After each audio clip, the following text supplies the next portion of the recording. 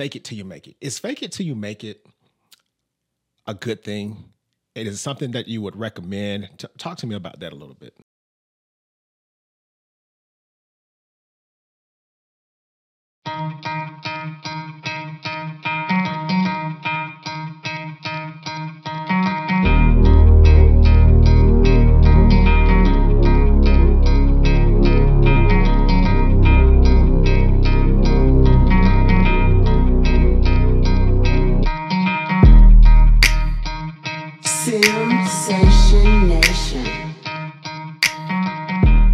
What's up, everybody? Welcome back to another episode of Sensation Nation. I'm super excited about two things today. One, I'm excited about the topic that's about to be discussed, but I'm also excited about the person that I'm going to be discussing it with. So there's this thing out there called the imposter syndrome that I heard about a few years ago, and I started to dig into it, and I'm like, man, that sounds kind of intriguing.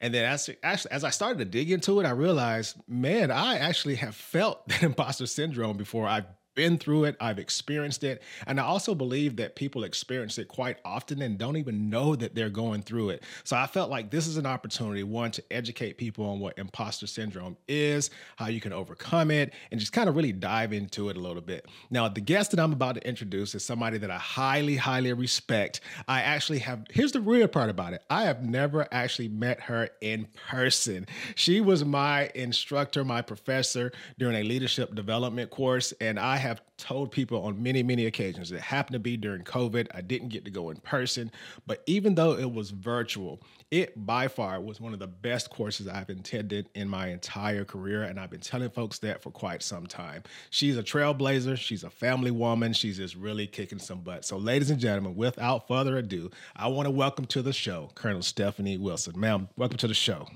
Thank you. I mean, how do you follow that kind of introduction? Like, what is that? Hey, when you're introducing somebody so great, it's like easy. It just comes, it just comes naturally. Man, if I could turn red, that'd be a thing.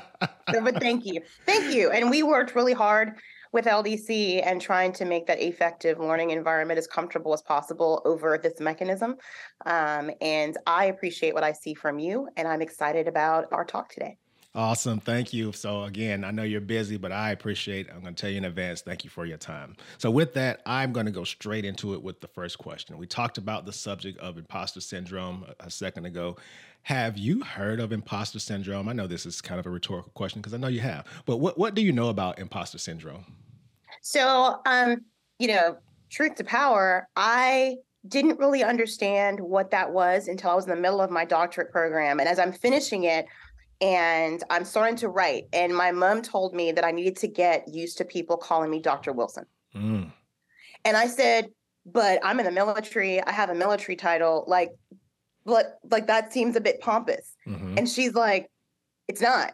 It is what it is. And it literally was that conversation with my mom who was like, oh, it is what it is. Right. And right. I started kind of examining how I felt about titles, how I felt about entering a space and what I felt like. And so I began reading about this emotion of feeling a little less than, even though you were vetted for entry. So how do I feel less than when I've already been vetted? I know I have the things and I'm now getting a seat at the table, but I don't necessarily feel like I should be there. You kind of walk in and go, do they know that I don't know that acronym? Were they aware that they invited me? And so in the back has like 10 years of experience, but I'm sitting here. Why?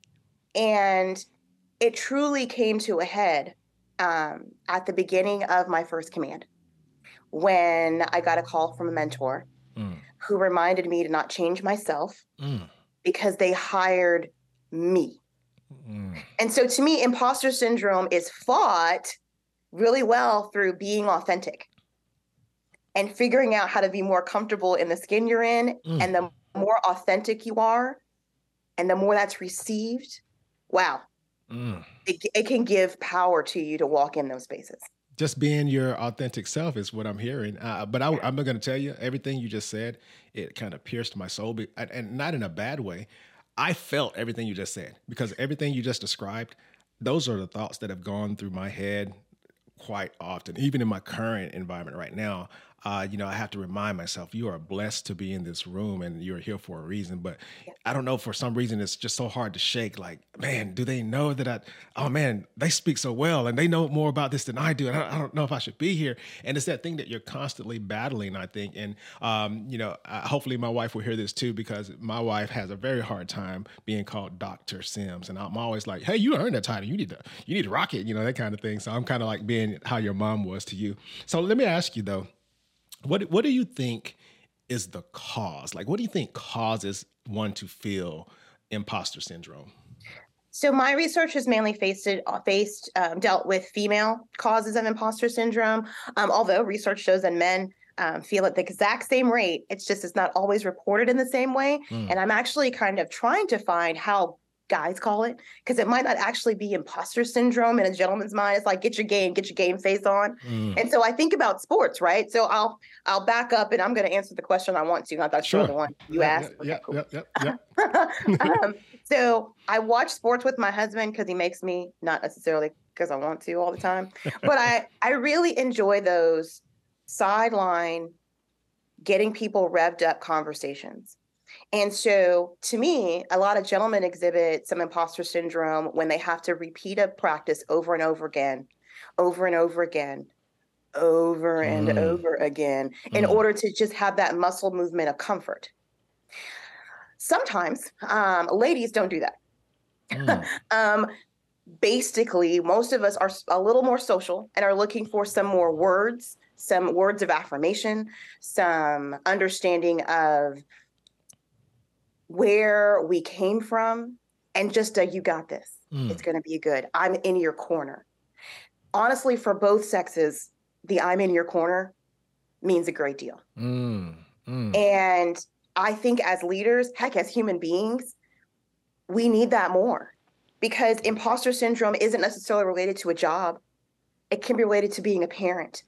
I'm sitting here with 4 kids of various ages, and I distinctly remember walking through, when you finally take your kids out to eat. Right. And you're like, don't act a fool. But you have like a little one who they don't know not act a fool per se, and they're just being little, and they're like, eat your face and like crawling over things. And you're just like, I just want my food hot today. I just want a hot meal that somebody else brought to me. And I distinctly remember being that mom, and this elder came over to me and she said, you're doing fine. It's going to be fine. Wow. And that feeling that came through me, like, oh, thank you, village. I'm not doing this totally wrong. The same goes into when you walk into a room, and most of us, I think most of your guests are military like us. And a lot of times we walk into the room and we have our bios on our chest, right? Our biographies are across our chest. My name, my service, my career field. Yep. You'll know what unit I'm a part of.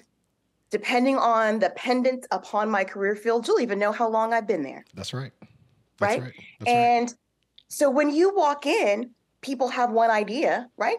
Bias is normal. It's normal, people. Bias is normal. Okay. Yeah. Let's normalize the bias. Let's normalize the bias. It saved people's lives in the past.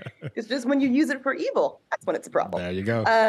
But when you walk into a room and you look around, and for most of us, we're looking for maybe somebody with our tribe, right? Or you're looking maybe for somebody who kind of looks like you, somebody you might have known from a former base, somebody you might have known even from a former life if you're a prior enlisted or et cetera. Right. And if you don't find that, or if you feel like you're the only one, or you feel like you might be the youngest one, or you might be the only one who comes in with this perspective, or maybe you heard that person at the head of the table doesn't take controversy or discontent well. It can just feed into the brain's fight or flight mechanisms, right? Fight, flight, or faint. It's actually the other one. Don't do that. Don't do that one. Right. We don't recommend that one. But it just feeds that monster inside of you that says, you're supposed to be here. Do they know? Will they listen when you speak? And I give advice to those that I coach, to those that I try and mentor, heck, to my kids. The only power people have over you is the power you give them. Mm. And when you get into a situation where that monster is just eating away at you, recite that. Make that your repetitive muscle movement of I was vetted before I entered the room. I'm supposed to be here. My opinion counts. And then approach whatever leadership, whatever situation with that intellect, and even use the most powerful statement in our inventory. You ready? Here we go. I do not know, but I will find out. There you go. There you go. Sometimes it's okay to say that, but that is so hard. And I think we could probably dive into why that's so hard when we start talking about the 5 types of imposter syndrome. And maybe as I did my research for this, I kind of learned why that may be such an issue for people to say, I don't know. But you talked about something, and I know we're talking about imposter syndrome, but you talked about wearing your biography on your chest, and depending on what uniform you're wearing, I mean, with the ribbons that you're wearing and all that stuff, people can really kind of get there, conceptualize who you are, how you got there, so on and so forth, just from what they can see. And I always refer to that as, they're sizing me up. Like, I feel like people are sizing me up all the time. Have you ever felt like you walked in a room and someone's just sizing you up, and now you have to really kind of put on that armor to be like, hey, I don't want to feel like an imposter? Oh, for sure. I mean, hello. I'm an African-American female. I'm in a predominantly male career field. For a hot minute, I got a couple of emails from my functional that said Stephanie and guys, because where that was, I was the only lady there. I'm also a little curvy, not out of shape, just curvy, right? And so our uniform isn't really built for my particular stature.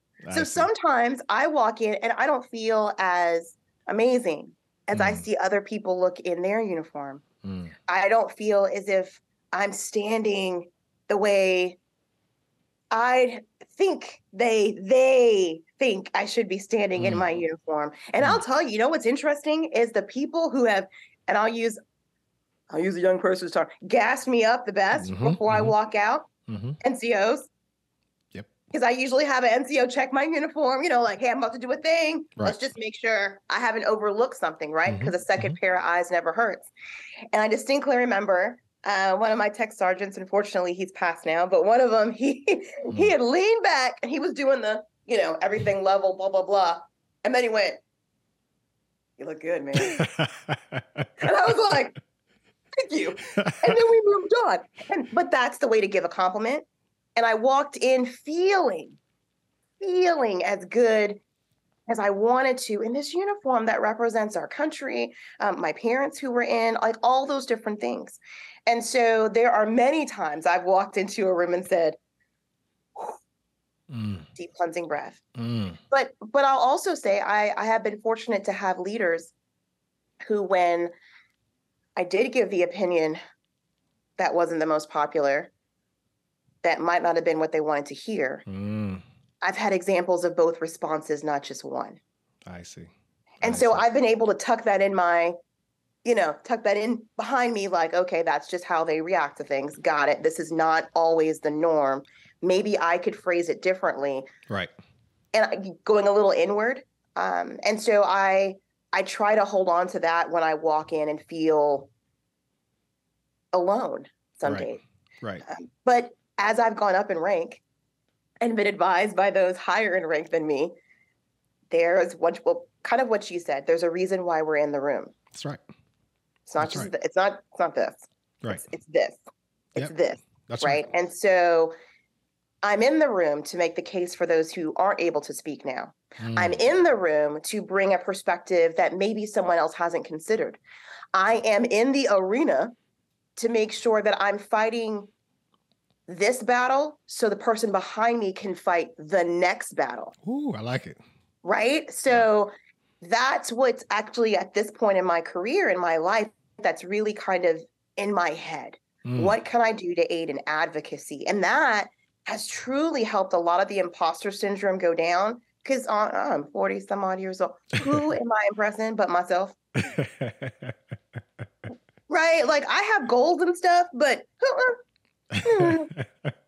This is fire. I feel like I need to make some fire emojis go across the screen Do it. while we're Just have them doing. run across the street.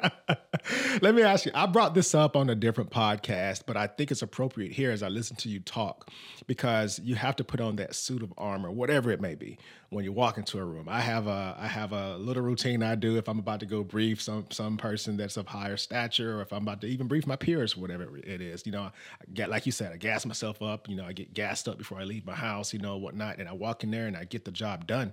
And it brings me to the question that I brought up on a different podcast. Fake it till you make it. Is fake it till you make it a good thing? It is Yes. something that you would recommend. Talk to me about that a little bit. Yeah, because what you're doing, that whole repetition that I was talking about earlier, you are giving your body that little boost of hormone. That's like, you got this, right? That thing that kind of makes you kind of smirk when you walk in, because you know that everything is together. Yep. And that's okay. Fake it, because at a certain point, it won't be fake anymore. It'll just be what is. Oh, yeah. It'll just be what is. And so if it's that thing, you need that routine. What they say, some sports athletes have to repeat a certain number of baskets before a game to feel that they're ready for the game. There's some runners, right? I see them at the PT test making us all look crazy because they ran a half a mile before they had to run a mile. Like, what you doing? We don't need to see that. But if that's what you need to feel good going into like a fitness examination.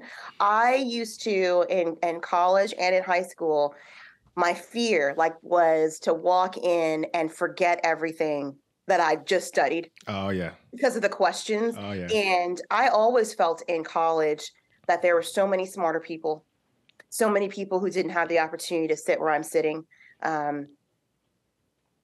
to know what I'm able to know, to experience what I was able to experience. And I could freeze.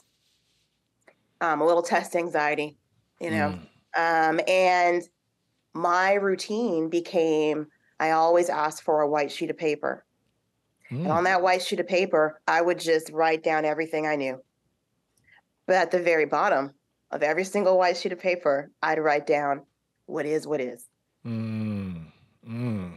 See, this is knowledge bombs being dropped over here, and I will tell you, I can relate to everything you talked about, and hopefully the viewers and the listeners will be able to do so as well. Because there's been a fine line that I've walked where I hyped myself up so much that it made me look so great, and at the end, everybody's patting you, man, you killed that, you did well. And I always give that analogy of the duck gliding across the water, and it's so smooth and majestic, and that's the image you want to portray. But what they don't see is beneath the waterline, or the feet just like really kicking and moving really hard. And so you want to walk in looking like, hey, I've got this, and I think that's okay. And that brings about the newsletter that I researched prior to you and I coming on today. Her name is Carmel Murphy, and she talked about the 5 types of imposter syndrome, with the first one being the expert. And the expert is, you know all the answers, you have all the facts, but you can kind of also beat yourself up if you don't. Have you had someone that has gone through the expert phase or the expert type of the imposter syndrome?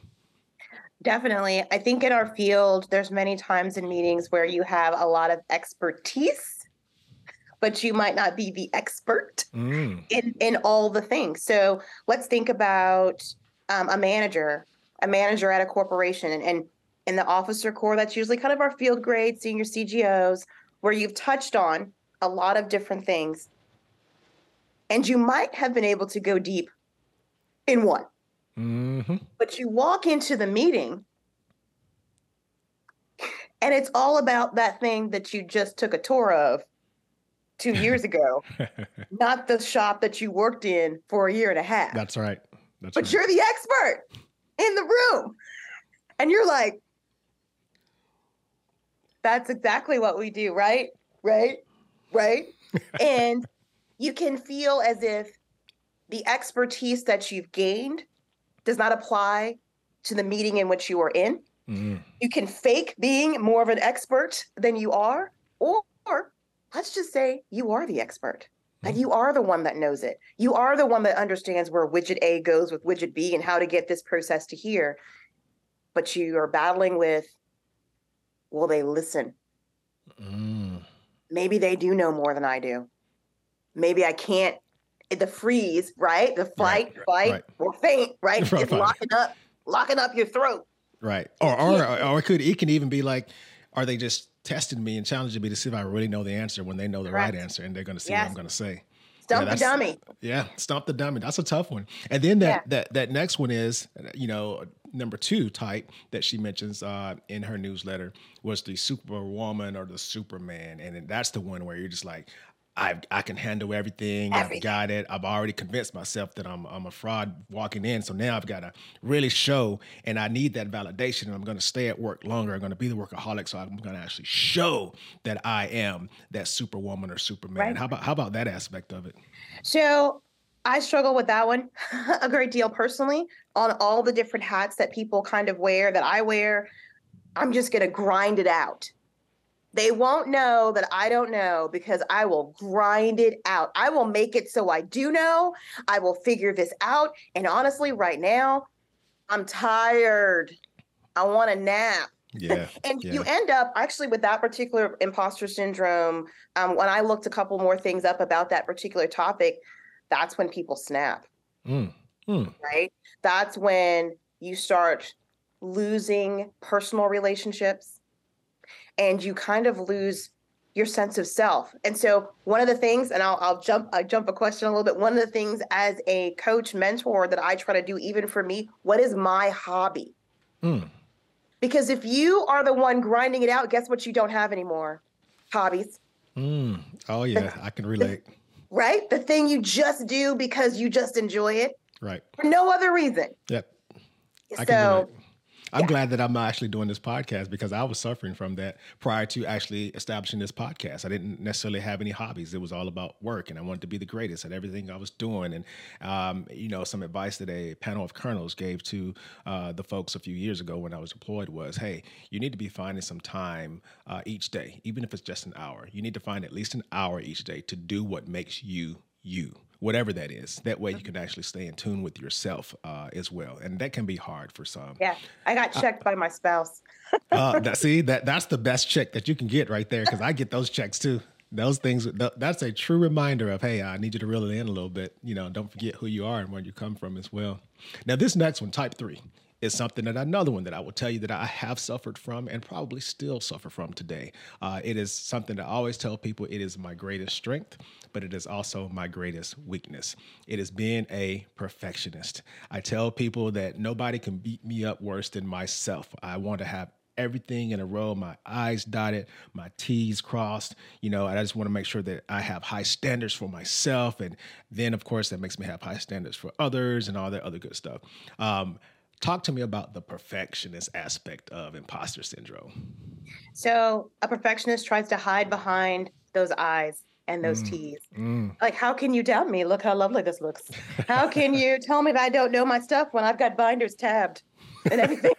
My calendar is, your desk is immaculate, right? Right. Everything's, little OCD, little bit, right? Yep. And the toughness, and I'll say from a leader hat, right? The toughness you give your people at first comes out as very inspirational. Oh, they want to make sure that everything's good to go. But it can also come out as micromanaging because at a certain point you're like, I'll just do it myself to make it great. Yep. That's perfect. That's a perfect segue to the next one. Actually, type number 4, you just do it myself. And that one's called the soloist, right? Just like, I'll just do it by myself, And that the other part of that though is, you want to do it by yourself primarily because sometimes anyway, you're afraid to ask for help. And by you, I mean myself. I've been there. You're afraid to ask for help, not essentially because you think you're actually going to get the help, but you feel that asking for help is a weakness, which might expose you as a fraudulent type of leader in your position, therefore driving that imposter syndrome thought that you might have in your head. Exactly. That one touches home this week with a kid experience of trying to do it themselves and finding out that there's an entire system of people here to help you. So you won't break. Once again, all of these imposter syndromes usually leads to some kind of break, some kind of epiphany moment. Hopefully that comes from joy, but sadly, most change comes from some kind of catastrophe or chaos moment. Do it yourself.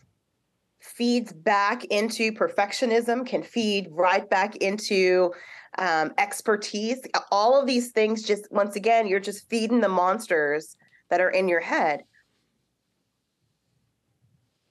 When you find individuals who aren't able to ask for help, the questioning a leader does has to be a little different. It can't just be, oh, you don't know that? Oh, I can't believe you don't know that, because that just feeds that monster even more.